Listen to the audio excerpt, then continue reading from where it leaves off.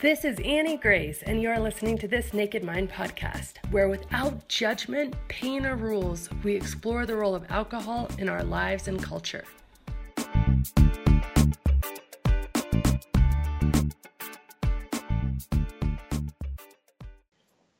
Hi, everyone. I'm so excited today because he doesn't even know it yet, I have with me Dr. Adi Jaffe, and he is the person that really ignited my newest project, the Alcohol Experiment. Dr. Jaffe and I were both speaking at a conference, the Harm Reduction Conference, last November in San Diego, and we sat down over coffee, and some of the stuff that he told me about the landscape of just America and drinking and people seeking help and all of these things just blew my mind. And so it launched me into the entire project that I'm now calling the Alcohol Experiment, which was amazing. And you probably don't know that, but welcome. I didn't. Yeah. Thank you so much for having me. You failed to mention that we were having coffee sitting on the floor in the middle of this big room. Everybody was walking past, and I think we sat for like 2 hours and just kept talking. It was so cool. It was great. Yeah, it was great. So Dr. Jaffe is a behavioral neuroscientist from, I believe you studied at the UCLA, right? Is that correct? Yeah, awesome. Absolutely. So, where I still teach to this day. Okay, so professor as well. And he just has a wealth of knowledge, and super thrilled to have you here. It's great. Thank you. It's an honor to be here. It's awesome. So I'm going to throw a bunch of questions at you. So first of all, let's do it. Let's talk about the things that you sort of told me that launched me. So we were sitting down, and I said, okay, this has been on my heart. This is big for me, is that I talk to lots of people who feel like they're starting to question their drinking, but forever turns them off. It turns them off, and they run the other way. And you told me a few different statistics that I'd love for you to just sort of share about kind of what that looks like. Yeah, well, Tom McClellan, I don't remember the specific ones we talked about, so I'll just kind of talk about what I know about this area. There's a guy named Tom McClellan, honestly, probably one of the top 5 addiction researchers of all times. And he has this thing he calls we call it the McClellan pyramid. He just talks about it as his pyramid. But what it shows is the fact that at the top of the alcohol use problem kind of continuum, or addiction if you want to talk about it in general, is this peak of people who struggle with drugs and alcohol, and that's where we put most of our focus. But, especially if you talk about alcohol, something like 60% of Americans are current drinkers. The vast majority of them don't struggle with things at all. But about 25% of the population fits into the area where there is some kind of struggle with their drinking. Another 10% or so are what we would typically call alcoholics, the clinical term in DSM. 4 would have been alcohol dependent. And then at the peak, all the way at the end, are these people that actually go to treatment, because only 10% of people with alcohol use disorders actually end up in treatment. So we've kind of been developing this entire system on, for lack of a better term, the worst of the worst kind of alcoholics.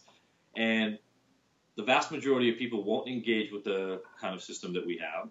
And what we know is typically the vast majority of people who engage with the system don't do very well.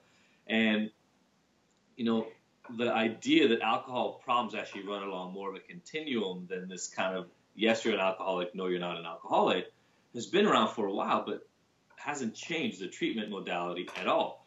So people make up all these crazy, stupid names for it, like you're a high-functioning alcoholic, or you're a high-bottom drunk, or whatever all these ridiculous terms are, to essentially say you don't look like the other people we expect you to look like. But the solution is always still the same. Whether you're the housewife who drinks 4 glasses of wine a night and is kind of saying, I want to cut down to 2, or you're a homeless ex-executive who lost his job, his wife, and his car because of his drinking and has been homeless for 15 years, the treatment we offer you is exactly the same. And that is just insane to me. And then you start looking at statistics in terms of recovery, and the NIAAA did some of this research, so we're talking about pretty large-scale kind of studies. And you see that something like 75% of people who meet criteria for having an alcohol use disorder at one point in time, when you go and survey them back, don't meet criteria later on in life. And that about a quarter to a half of those people don't meet criteria but aren't abstinent. So somewhere between a quarter to a half of people who struggle with alcohol figure out how to drink in non-problematic ways down the line. And that's something that nobody ever talks about. And so we're left with this system that pushes one way of doing treatment as the only solution. If you don't buy in, you're in denial. You don't understand how big your problem is, and you need to be coerced. And on the flip side, we have a lot of people who just won't engage, and a good number of them are getting better. There was one, just to put this in kind of storybook form, there was one analogy you gave me, and you basically said, it's like this, Annie. It's like somebody's wrist hurts, and they go to the doctor, and the doctor says, okay, we got to amputate at the arm. And then so they say, no way, and they leave. And then all of a sudden, it gets worse. Guess what? Because alcohol is addictive to the human brain, and then their elbow's hurting, and then they're back in. And they haven't moderated because they, again, amputated the arm, and they leave again. And then finally, when the arm is black and rotting, and they're like, fine, amputated the arm, but now I have all these other problems. And so why are we doing that? Why can't there be something and say, okay, let me prescribe a wrist brace, perhaps? Yeah, and I think the caveat is actually, if you really look, and I think the analogy works, at least for me it works, whether you look at an acute problem like, fracturing your arm or hurting your wrist or hurting your leg, or at a more chronic issue like arthritis or something along those lines. In most other disciplines, we're very comfortable with this thing we are calling harm reduction. I don't even know why we have to give it this name. The idea that you intervene at the lowest level that somebody is comfortable intervening at, not the highest level they can tolerate.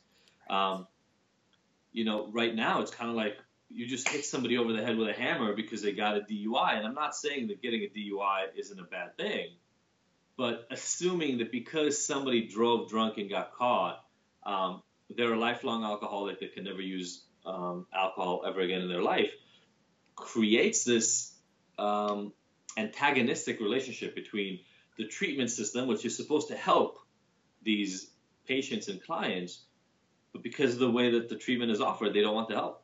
Right, and I can only speak obviously from my own experience, but one of the things that kept me drinking heavily, I had a very specific time in my life where a good friend of mine, one of my closest friends, came to me, said she had joined AA and she had stopped drinking. And I said, okay, what does that mean for me? Because I drink with you and I keep up with you and we drink together and I'm certainly drinking as much as you. And she said, no, I'm different. I've been educated. I'm different. I was born this way. I'm an alcoholic. And so I took that as, okay, I don't have to worry. And fast forward 3 years of me drinking at levels that just weren't making me feel good. I certainly didn't have a rock bottom, but they were not making me feel good, to where I was like, okay, I'm going to figure out something else. But even 3 years later, my something else was not going to be treatment for alcoholics because I didn't feel like I ever was one. And so I kind of found my own way. But how rare is that, right? Like, it's crazy, really. Well, so there are a couple of things there. Probably the good news is probably not as rare as we think it is. It just doesn't get talked about, which is what I love about doing this and you writing your book and all that kind of stuff. Is it's useful for people to understand that it is not true that recovery only happens through abstinence. It's just not true. And then there are all these other pieces to the puzzle, right? So your friend went to this system and was told something that resonated, and it gave her an explanation, and it made sense. Why? It made sense because we like simple explanations, and she'd been struggling. Maybe you at the time didn't feel like you were struggling, and she looked for an explanation, and instead of somebody saying to her, you're a crazy idiot who drinks too much, why don't you stop? They said, oh, you have a condition, and that's what happens. And for her, that rang true, and it made sense, and so that's great because it allowed her to feel comfortable entering into this thing. But into this kind of system of being. But my stance on labeling in general, and I think that one of the issues that can end up happening in there is that's what ends up happening is these people start identifying as being different than everybody else. And, again, we talk about addiction as a disease, and it definitely has biological underpinnings. I'm a behavioral neuroscientist. I believe in that to a large extent.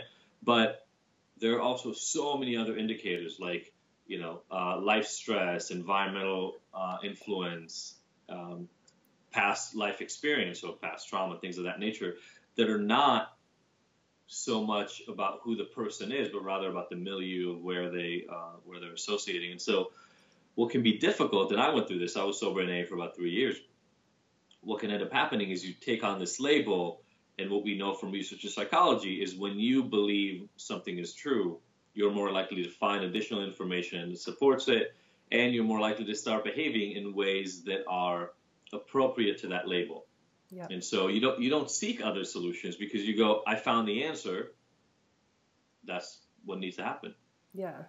And so, you know, one of the biggest kind of points of debate here, and I've had this conversation, so the alcohol experiment is basically a 30-day challenge to go through alcohol free for 30 days, give it a try, like be the scientist in your own life, see how it makes you feel. Get past, you know, the 7 to 10 days it takes for alcohol to leave your body, and then, you know, get into kind of every day provide you with a mindset shift so that when you come out of it, you can hopefully make really good mindful decisions about where you go on the way forward.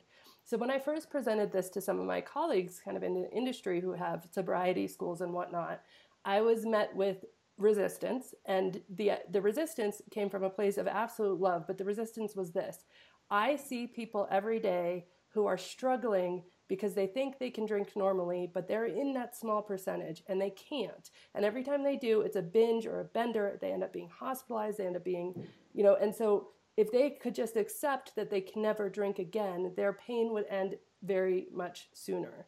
So can you talk about that? Like how do people know? Is there any way to know if you can fit into this, I can mindfully drink again, or not? There's no really good, solid way to know that I know of at this moment. But, you know, again, I think there are a couple of things there that are really, really interesting to unpack. So one of them is, you know, these people have tried to stop and they're unable to. But if only they accepted that they have to. You know, to some extent, you're literally looking, it's almost like, imagine somebody saying to a cancer patient, you know, unless you accept that you're a cancer patient, I won't provide you with any other care. Mm.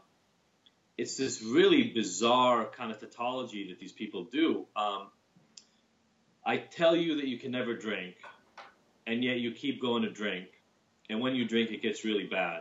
And the only solution that I can think of is to remind you again that you can't drink, and that if you drink, it'll get really bad. It's like chasing your own tail for a minute. And what I wonder is, why do these people hardly ever do something along the lines of saying, hey, you know what, this is proven really hard. Why don't you just go get a Vivitrol shot or something? Try to do something to help reduce the drinking. You know, they don't think about that. And the reason they don't think about it is because they look at it as the easier, softer way, or there are all these kind of semi-demeaning, condescending terms used to this, you know, like, well, you're not fully committed. Well, if they're not fully committed, then they're not going to take on what you're suggesting anyway. And why not offer them a solution that can be intermediary? I mean, what is that Vivitrol shot? Can you explain that? Sure. So Vivitrol is a long-acting version of a drug called naltrexone. Okay. It lasts about 27, 28 days. There are a lot of different ways that people try to use naltrexone to reduce alcohol use. It's not like disulfiram, which is Antabuse, where if you take it, you can't drink because you get sick. But instead, what it seems to do is reduce people's cravings for drinking. And when they drink, reduce the amount of quote-unquote pleasure that they feel from the drinking, and so they end up drinking less. It doesn't work for everybody, but I absolutely have worked with clients where when they're on Vivitrol or when they're on naltrexone in general, they drink substantially less. And yet only literally like 5% of practitioners offer this thing. Why? Because to their mind, amputating is just safer. If they can, you know, if you're an alcoholic, it's better that you stop drinking. Okay, that might be true. But what if you're not stopping drinking? What do we do? What do we do in the interim? And so what I'm hearing from your solution is they're upset that you're telling them that stopping for 30 days alone is useful. And that's like, I mean, I'm sorry, but I'm just going to say it outright. It sounds insane to me. you're trying to get somebody to stop drinking, but you're not happy that they're going to stop drinking for a month. Like, how does that even make sense? Yeah, it's so interesting. So the naloxone or naltrexone, okay. Yeah, and here's what I love about it, if I can for a second, yeah, Annie. Like, please. You're an open, well-informed person in this field, and this is a drug that's been around since the mid-'80s, approved by the FDA for alcohol use since the mid-'80s, and you've never heard about it. Right. It's just bizarre kind of how inundated we've become in this system where there are a lot of solutions out there. There just are. AA and lifelong abstinence are by no means the only solution, and yet they're the big elephant in the room that nobody can seem to get around. Yeah, that's amazing. I mean, is it the Sinclair method? Is that so? The Sinclair method is one of the ways to use naltrexone. The Sinclair method recommends that you only use naltrexone if you're going to drink. Okay. But there are people that take naltrexone once a day or twice a day on a daily basis to address it. And then there's Vivitrol, which is a shot. It's an injection you take, and it works for 27, 28 days at a time. Okay, and then if listeners are curious about this, do they just go and talk to their doctor, or how does that work? They can talk to their doctor. I have a few videos online about the Sinclair method. They can reach out to me directly if they want more information. A woman named Claudia Christian is an actress, and she recovered using the Sinclair method. So, by the way, she's not fully abstinent, but she drinks rarely, and when she drinks, she takes naltrexone. And so she has a foundation, I think it's called the C3 Foundation, and you can find out more information about she is a specific supporter of the Sinclair method, not only naltrexone, but yeah. That's awesome, and I'll post the links below. Especially cool. Dr. Jaffe can be found at igntd.com, ignited.com, but I'll post everything below. This is fascinating, and actually Claudia and I have been in touch, which is great. Good. So yeah, we've Good. been talking, and she's read my book and stuff, and I think that the time is really ripe for this, because what I've been feeling, and again, this is kind of out of my own kind of street science, if you will, but I basically had a woman come up to me recently, and she said, "Oh, I spent the entire day drunk yesterday. Just certain things with the politics are really getting on top of me, and I'm drinking more than I ever thought I would, and I know I can talk to you because I think you wrote a book about this, but and you're not going to judge me, but I got online and I tried to look at this up, and everything was about just stopping drinking altogether, so I just stopped reading." And for me, I'm like, oh, I think that you had told me, Dr. Jaffe, about some study, and it might have been your own work, where it was 1,000 people were surveyed, and almost 70% of them or something wanted to reduce their use. Yeah, I wish I could say it was 1,000 people. It was a few dozen people. It was my study. I did it at UCLA, and what we were looking at was over a period of 6 months, what were the reasons people were engaging or not engaging in treatment. So on the All About Addiction website, actually, it's well outdated now, and I haven't had time or money to support it, but I created this rehab finder, and the idea was to make it easier for people to look for treatment. What did I mean by making it easier? Right now, still to this day, I created this application 11 years ago, and nothing has really changed to this day. If you go to look for treatment, they ask you, do you want inpatient or outpatient? Do you want medication-assisted treatment or not? Do you need detox or not? And the bottom line is most people don't know the answer to those questions. So they need to rely on people in the field, and for better or worse, I'm sorry to say it, and I'm happy I'm no longer running a treatment center myself, so it's easier to say these sorts of things. This field is shady. And there are a lot of people that will sell you whatever they're doing just to get the money. And so it's hard to always trust the advice. That being said, what the study was doing was it was taking people's emails if they were willing to participate and following them over 6 months. Over 50% of people endorsed a question saying that part of the reason that they were staying out of treatment was because they weren't ready to quit completely. And whenever I presented that, people said, well, that subset of people, they're not really interested in treatment. They're not really interested in getting help. And I looked at them and I said, how can you say that? They're participating in a study that the only reason they even participated in it was because they went to look for treatment. So they're obviously motivated to go get treatment. Nobody on earth wakes up on a Tuesday and goes, I'm having a great day. Drinking's not an issue at all, but let me just go look for some treatment in case one day I need it. Right. The only reason you go online to look for treatment is because you're having a problem and you Right. want help. Right. So it's just silly to me that people at UCLA, like people who I was presenting the research to, were saying that to me. And that made me start thinking about what is there out there for people who want to get help but aren't ready to quit. And the answer was almost nothing. And that started me really thinking on this entirely different path, because up to that point, I was really interested in researching what can help people recover better. Mm-hmm. What I started realizing is that's not where the biggest low-hanging fruit is. We need to get more people engaged in treatment. We need to get more people interested in the things that we're offering, because let's say right now we have systems, whether it's cognitive behavioral therapy or motivational enhancement therapy or 12-step, whatever it is that you do. Let's say the recovery rate, I'm not even looking long term. Let's say the recovery rate is in the double digit, but 10 to 15%, maybe 20 for an amazing outcome. We can work harder and harder and harder to create a system of care that offers 30% improvement or 40% recovery, and then we'll double the help. But only 1/10 of the people with the problem are engaging. If we can create a system where half the people are willing to engage, we don't even need to come up with better outcomes. We can use the same things we already know help 20% of the time, and we'll have 5 times the impact. Wow. And so we're looking at the wrong piece. We need to stop worrying about how to make a perfect treatment. Not stop worrying. That's not true. We need to keep worrying about it. But along the same parallel track, we need to also understand, what about the language we use? What about the marketing we use? What about the expectations we set up for people when they enter treatment is unreasonable? Yeah, that's huge. I mean, like I said, the conversation with you where we sat on the floor and talked for 2 hours, like, it blew my mind. And it was so eye-opening for all of these reasons that we're talking about. And I think there was another aspect to it where you were just sort of talking about, like, not only do people not engage, but they don't actually tell the truth about being abstinent anyway. And so we almost foster this environment of dishonesty, which, my big thing is all about the cognitive dissonance and how much it hurts to argue with yourself. And when you are dishonest with yourself or externally, you really increase that pain. Yeah. Sure.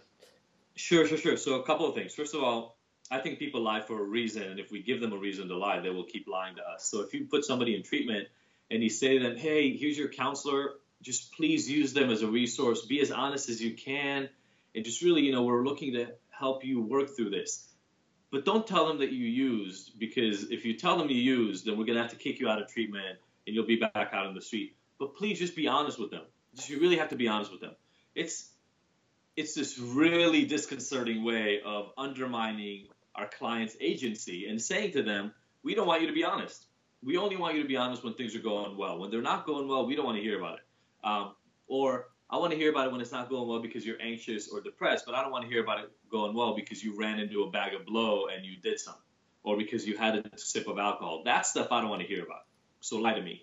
And then the other one is, this is amazing, because I used to work in, before I had my own treatment center, I worked in another treatment center that I won't name, and I think they do good work, but I won't name them because of what I'm about to say right now. We would do drug tests. So I would test about half of my group. I had about 15 kids in my group. I did young adults. 15, so about like 7 or 8 would test on one day, 7 or 8 would test on the other day. I would try to randomize it, but they got tested twice a week. Inevitably, out of every one of the rounds of the test, a couple of people would test positive for something. And we didn't test for a lot of stuff. We tested for weed, alcohol, opiates, and cocaine, I think. And when they tested positive, we would come and talk to them, and I would bring it to my supervisor. And kind of as long as they didn't test positive again the next day, because we were outpatient, most people didn't get kicked out. Somebody would get kicked out because they had multiple tests positive in a row, whatever, et cetera, et cetera. But use was ongoing in treatment. And then I saw this study. I was at the Research Society on Alcoholism, so RSOA, conference in New Orleans, I believe. And this poster was being presented from, I think it was from Tulane. No, I don't remember the university it was from. But they did a study where they outfitted people in outpatient treatment with an ankle bracelet, kind of like the Scram bracelet that Lindsay Lohan made famous. So what that thing does is every 30 minutes 24/7, every 30 minutes it tests you.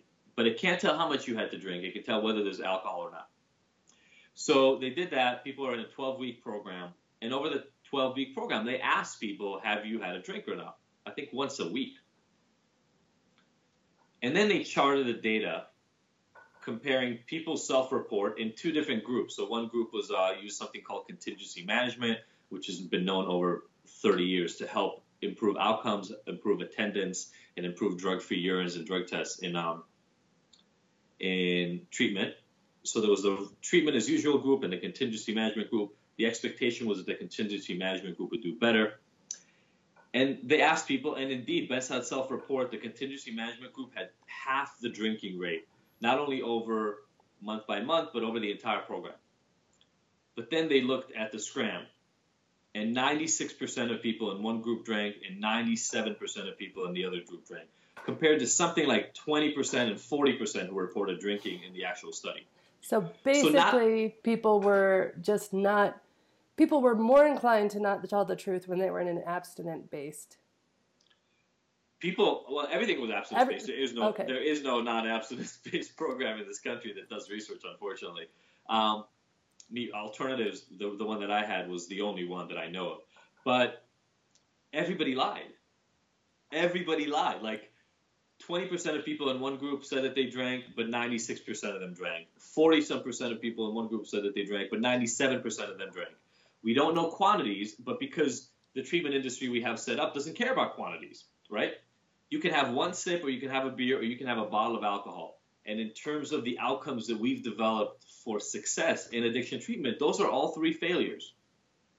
And that's the ridiculous nature of the fact that there is no nuance here, right? Like, I think it speaks to everybody listening right now to say that if somebody who's got a drinking problem has a beer, it's different than if somebody that has a drinking problem has a bottle of vodka. But they're told that there's no difference.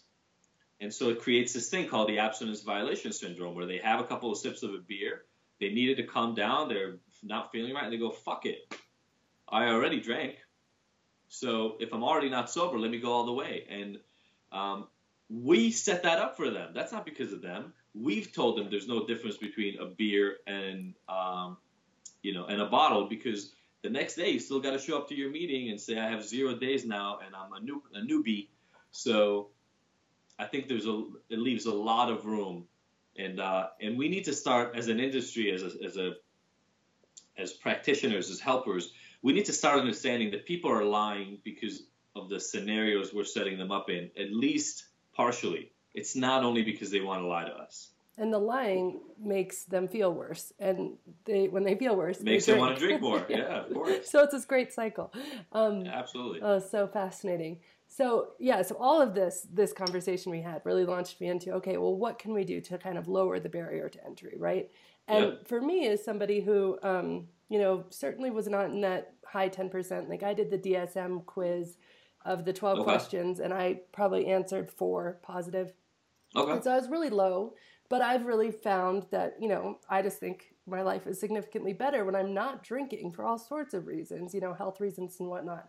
But there's so many people who aren't in the situation where they really want to never drink again. Like they want to be able to drink at a wedding. They want to be able to be part of that social community and whatnot. And so they're trying it out. They're definitely trying to reduce their drinking. They're taking this period of abstinence, but then they want to kind of go back into it. Now, I've seen people go back into it and find themselves right back where they were, drunk every night or on a bender or completely miserable with their drinking.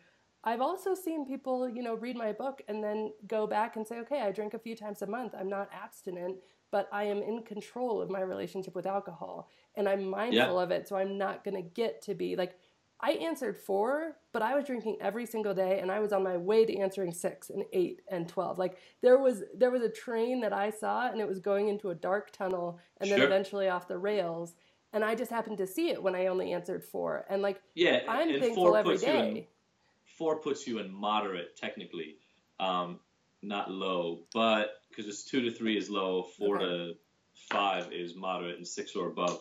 But again, how interesting that a single additional criteria puts you in a completely different category when there are actually 11 categories. look, you're saying that you've seen a bunch of different outcomes.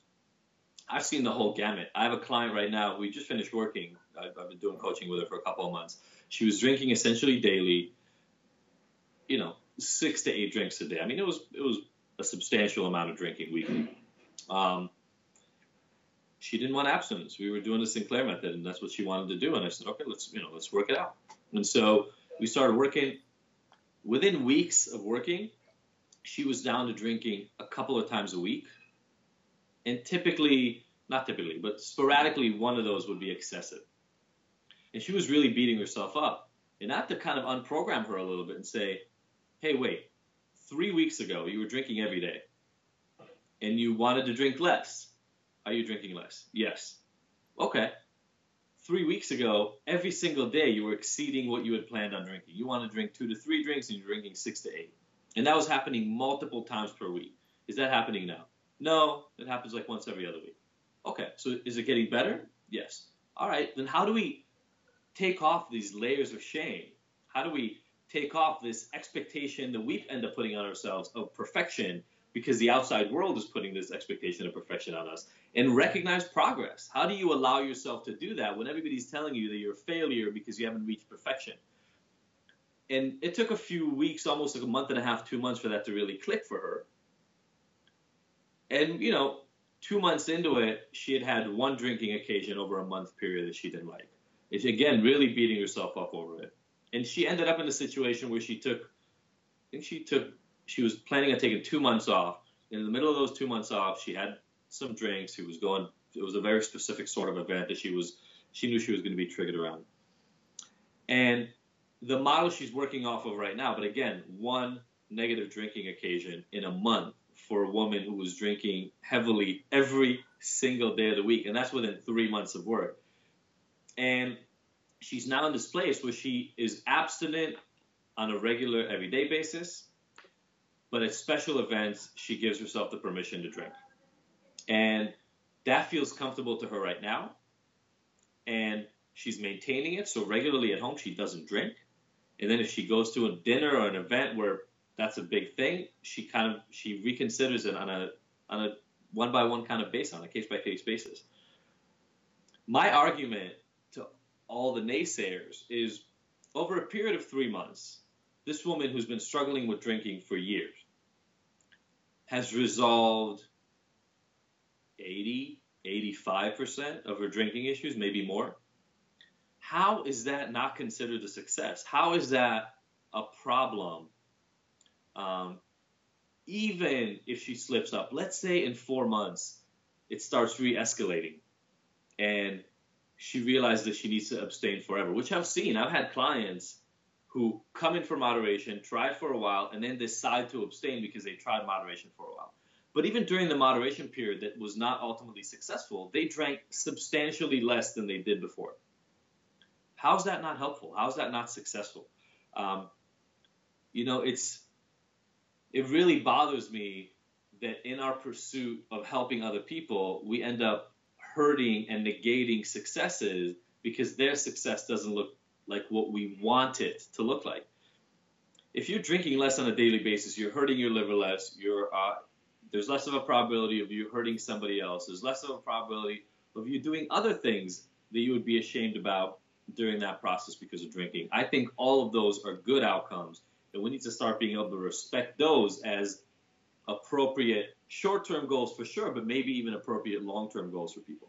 Yeah, and I mean, I put it to people like this, because I'm so all about finding where your peace is. Like, where is your peace of mind? If your peace of mind, if you try moderation and your peace of mind comes from never drinking, and a lot of people are just programmed that way, that 99% is a bitch and 100% is a breeze, basically, and if that's where your peace is, great. But equally, if your peace is not going to be there, you don't have to put yourself in that box. And I sort of say, okay, if you have been drinking every day and then you go and you do 30 days and you mess up one day, you're at a 97% success rate. If you mess up 2 days, you're at a 93% success rate. Like those success rates, not bad.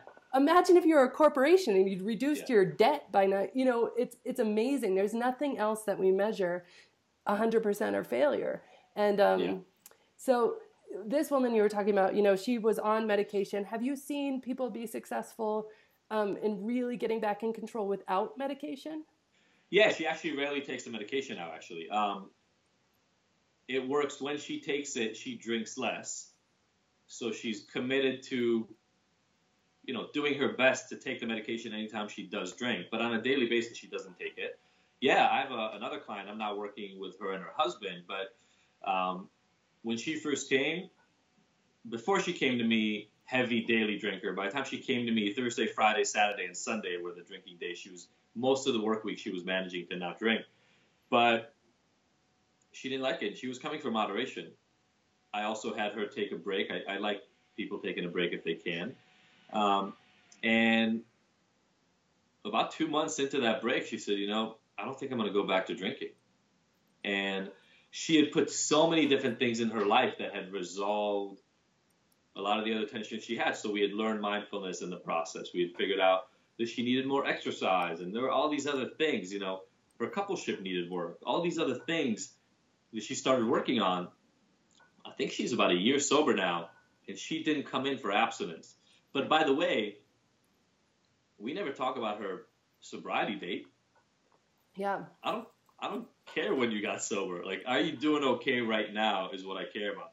I don't want to start hanging this shingle on this notion that, you know, 347 days ago or whatever you stopped drinking, can you make it to 365? My question is not, can you make it to 365? My question is, are you living a life you're happy with? Are you continuing to make progress? Is there purpose in your life? Are your relationship positive? Have you dealt with any issues related to trauma or other kind of things that are happening in your life that are making life difficult? Are you dealing with those things? If your life is good, whether you're drinking or not is much less relevant to me. What I love about, like, I literally have chills because what I love about this conversation is this is what I wanted. When I set out to change my drinking, I did not want drinking to become more important in my life. Counting days being, you know, Yeah. I wanted it to be small and irrelevant. I wanted to focus on everything else about life, you know, and that goal, I feel like, is a goal that everybody would get on board with, you know. But when you put up the goal as sober is the goal, then you shut the conversation down before you have the conversation. No doubt. I mean, look, first of all, being sober, and by the way, sober doesn't mean abstinent. So I don't know how we end up hijacking that word. Sober means responsible. Right. You know, to be sober means to have a real gravity of the situation and understand what needs to happen and make responsible decisions. We've bastardized and stolen the meaning of that word to mean abstinent. That's not what it means. So I'm all on board with people being sober, right? You should make decisions in a way that's relevant to your life and responsible and serious, especially when it comes to a substance that can end up hurting you and put you behind the wheel of a car and hurt other people as well. So all those things are still true. But I don't know about most people, a lot of people don't agree with the goal that abstinence is the ideal. And that's kind of what we've done here is we've created this alternative universe where a lot of people in AA, not everybody, because I have good friends who are in AA and don't believe this, but a lot of people in AA would say, well, nobody should drink because drinking is really bad. And that starts creating this kind of antagonistic thing of now you're starting to judge all the people who are consuming responsibly. Is it helping them or not? I don't know. That's up to them to determine, right? I'm not really a big supporter of telling people what they have to do just because we've decided it's good or bad. Let's instead help them figure out what their quality of life is. I don't remember the term, but there's a way of thinking or a way of inquiry that you had talked about in your book that helped you get to those underlying beliefs that were unhelpful for you. Yeah, liminal thinking. Liminal thinking. We all of us, by the time we realize there's a problem, we've all built up layers and layers and layers of unhealthy beliefs, harmful past experiences, harmful stories about our own abilities and outcomes. Most of the time I end up finding it's much more useful to dig into that and start understanding why this way of living makes sense to you in the moment. Because then I'm working in collaboration with my client. I'm saying to my client, look, you're drinking for a reason, not because you're a crazy sick person. You're drinking for a reason. Maybe it's biological, that could be part of it, but you're drinking for a reason. Let's figure out why that is, and then let's start untangling it so that your life gets better. Mm-hmm. I'm not going to say I encountered no resistance. Just to be fair, the other day one of my clients was like, yo, leave me alone. I'm trying my own thing. I'll talk to you when I'm ready. All good. I sent him something back saying, good, I'm happy you're safe. I'll hear from you. Me shaming him and, speaking ill of him because he's not engaging the way I would want him to is not helpful at all. I don't see how we think that is. Yeah. So one more question for you, because we're almost out of time here, and I really appreciate your time. But people who are listening to this, and a lot of people who kind of come and read my book or come to their desperate desire is to be able to drink again normally, and they go through and they find that it just it doesn't necessarily work for them. How is there any advice of like what path somebody should kind of take? Like I guess. Sure. Yeah. Sure. So look, I think trying to take an initial break is one of those nice initial steps. I tell everybody, because trust me, when I give talks and I tell my story, there are inevitably people who have not been drinking for a long time who kind of get interested and go, oh, wait, you drink, maybe I can drink. I was a meth addict. Alcohol was not my problem, and I'm not necessarily a believer that once an addict, always an addict, and you'll get addicted to everything, et cetera, et cetera. So that's important to say. But along with that is another important piece, and that is that belief and that desire, right? So what I really dive in with people on is, look, I wish a lot of things, right? I wish I was 3 inches taller. I wish I could dunk a basketball. That would be really fun. I think what's important is to kind of try to move away from the shameful experience of I'm not reaching my goals, therefore that means I'm damaged, and instead do the work the way I talk to clients about is really understand your machine, really understand who are you, what is your body, what is your system, what is your brain good at and programmed to do, and then build a life around yourself that fits that. So I use that analogy with basketball. Nobody's surprised that I don't dunk a basketball. I'm 5'10" with flip-flops on. So it's like, I whenever people ask me my height, I say 5'10", but I'm like 5'9" and 3/4. I want to add that extra quarter of an inch because I wish I was 6 foot tall. I'm not going to be 6 foot tall, and I'm not going to be able to dunk a basketball ever in my life. I can sit around and be upset about it. I could, by the way, do something about it. I could probably maybe go and train for years and years and years to make my legs strong enough, and maybe I'd be able to do it.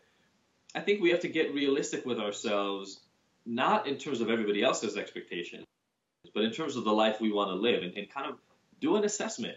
And maybe right now alcohol doesn't fit into your life. That doesn't mean it's never going to fit into your life, but have realistic conversations with yourself, and then have transparency. So find somebody else that you can trust that will not be judgmental, that will not be shaming, that you can have that back and forth.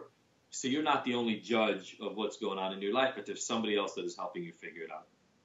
And then right along with that is setting realistic goals and realistic expectations for yourself, and then alternative paths of what am I going to do if that one doesn't work? Which next path am I going to choose? Because if the only decision is, am I going to drink without ever having a problem, or am I an alcoholic, odds are you're going to keep looking at yourself as an alcoholic, because sometimes you'll drink in a way that you don't like. What does that mean? What do you do about it? You have to really start thinking through all these things in the same way we do about a lot of other things, right? If you drive a car, or if you're employed, your work days don't always go exactly the way you want them to. That doesn't mean you walk into your boss's office and go, I quit, I can't do this job. You have to come up with resources to help you understand this. Part of the reason why I like engaging in these conversations is we have to move away from that bifurcated fork in the road where you're either a lifelong alcoholic and addict or you're a normal person. Right. I don't think that's true. Right. And I think, too, when you equally, if your intention, you really actually need to stop drinking for a significant amount of time and have a reset. But your intention is, but I'm not an alcoholic. You don't engage in that conversation about stopping for a bit either. So I think it all comes back. But this has been, just phenomenal. And I hope we can do this again sometime really soon. I'd love to. Yeah, it's been so helpful. So thank you so much for coming on. And I just really appreciate it. Thank you so much. So good to see you. Yeah, you too. Absolutely. Have a good one. This has been Annie Grace with This Naked Mind podcast. Thank you so much for listening. You can learn more at thisnakedmind.com.